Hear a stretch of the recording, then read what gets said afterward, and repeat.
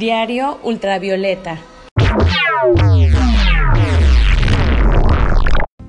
Hola, bienvenidas mujeres de la comunidad ultravioleta a su podcast Diario Ultravioleta. Estamos en el episodio número 6. Les saluda Sama Tapia, pero esta vez espero que me disculpen porque mi voz tiene un efecto especial diferente llamado resfriado. No importa, nada nos detiene para llegar hasta ustedes. Quiero mandarles un saludo a todos los caballeros amigos que también escuchan el podcast. Gracias por conectarse con nosotras, es un honor. Oigan, pues el tema de hoy es para las mujeres que como yo estamos casadas. Ayer, como bien saben, fue el Día del Amor y la Amistad aquí en México y quise tocar un tema relacionado con ello. Lo saqué de uno de mis devocionales y de hecho lo leí hace como 3 días y me pareció muy acertado. Es cortito pero muy puntual. El devocional se llama Felices por Siempre. Es de una organización llamada Time of Grace. Perdonen, yo no hablo muy bien inglés, pero bueno. Y viene en la app de la Biblia que puedes descargar en tu teléfono. Es hora de ponernos cómodas y comenzar. Dice así: cuando ha estado casado por un tiempo, vea a su cónyuge como un regalo de Dios. Vivimos en la era del consumidor. Nuestros caprichosos hábitos de compra obligan a las empresas a mimarnos con productos y servicios cada vez mejores. Los hoteles procuran ser mejores todos los años, con vehículos más lujosos, computadoras más rápidas. La televisión ofrece más canales cada año. Las cadenas de supermercados ofrecen una gama más amplia y hay más tipos de cafés que se le pueden pedir al barista local. Si mira a su cónyuge con ojos de consumidor, pronto se va a decepcionar. El modelo de este año puede parecerse mucho al del año anterior, mostrando sin duda cierto desgaste.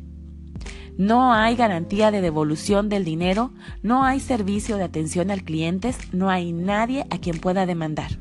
Entonces, no mire a su cónyuge con ojos de consumidor, mírelo con los ojos de la fe, a través del lente de la palabra de Dios. El que encuentra esposa, encuentra el bien y alcanza la benevolencia de Jehová. Proverbios 18:22. ¿Lo entiende? Su Dios que lo ama, lo bendice cuando le permite que se case. Es una señal de su favor, no una forma de torturarlo. Puede pasar su tiempo haciendo la lista de los defectos de su cónyuge, o puede hacer el inventario de todas sus buenas cualidades.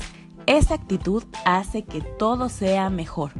Si su cónyuge se siente juzgado e incompetente por usted, lo único que podrá hacer es rendirse y vivir de acuerdo con sus bajas expectativas.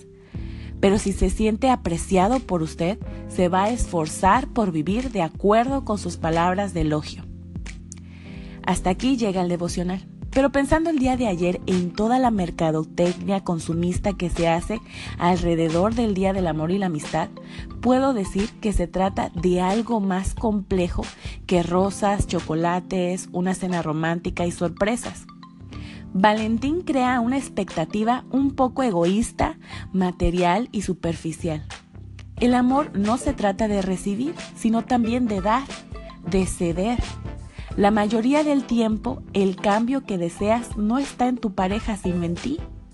No podemos olvidar que nosotras tampoco somos perfectas y que ellos igual tienen que aguantarnos y amarnos a pesar de cómo somos.